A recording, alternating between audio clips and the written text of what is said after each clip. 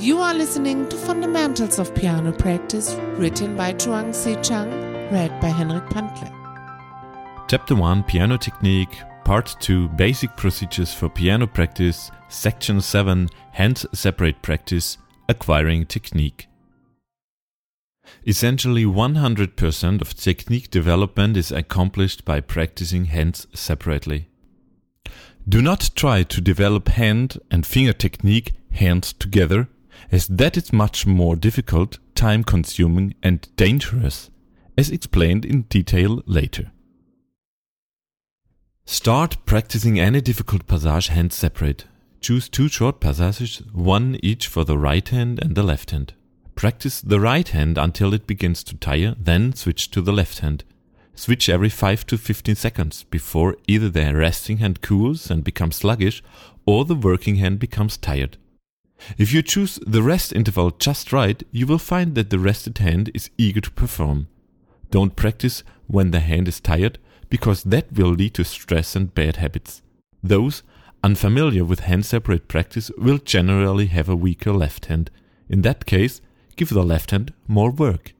In this scheme, you can practice hard 100% of the time, but you never practice with fatigued hands.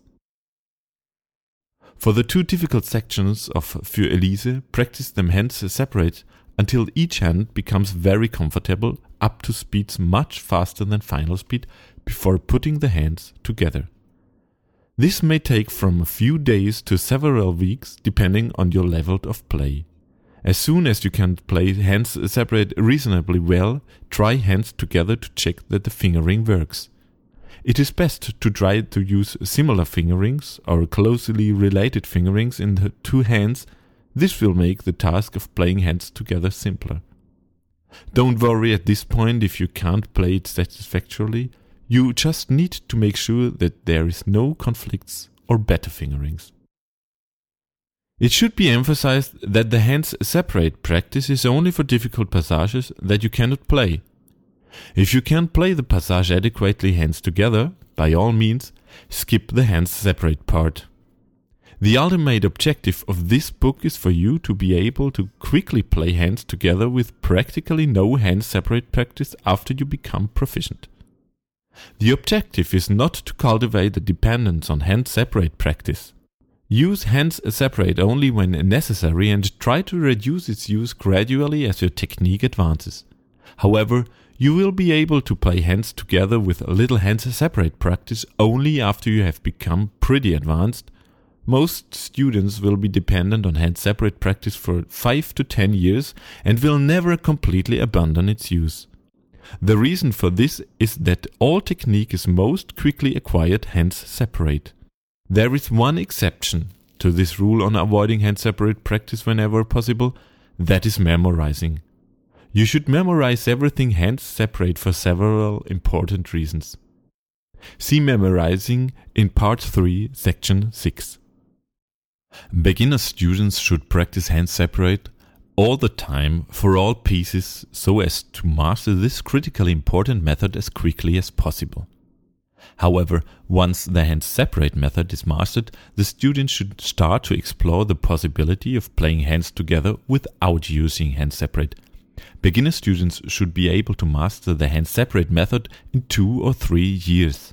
The hands separating method is not just separating the hands.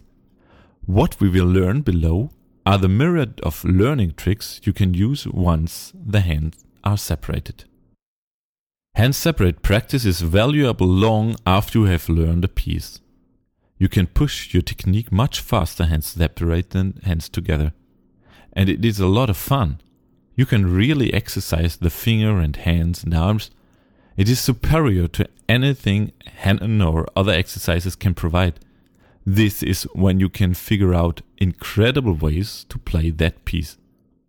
This is when you can really improve your technique.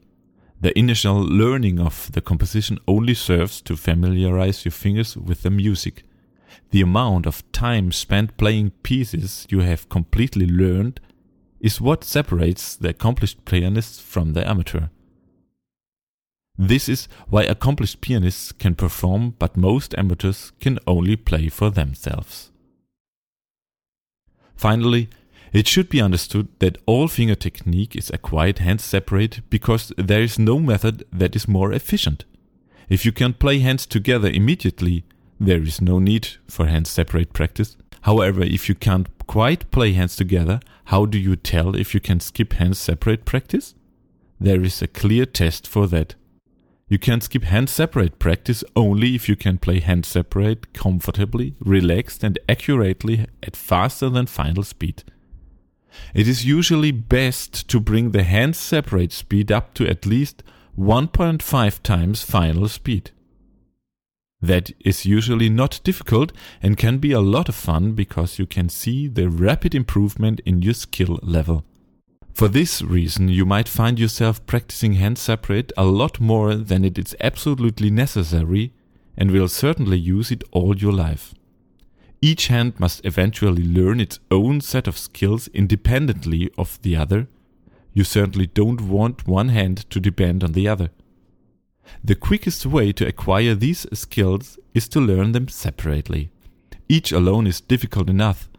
Trying to learn them together will be much more difficult and time-consuming. In hands separate practice, you acquire finger and hand technique. Then in hands together practice, you only need to learn how to coordinate the two hands.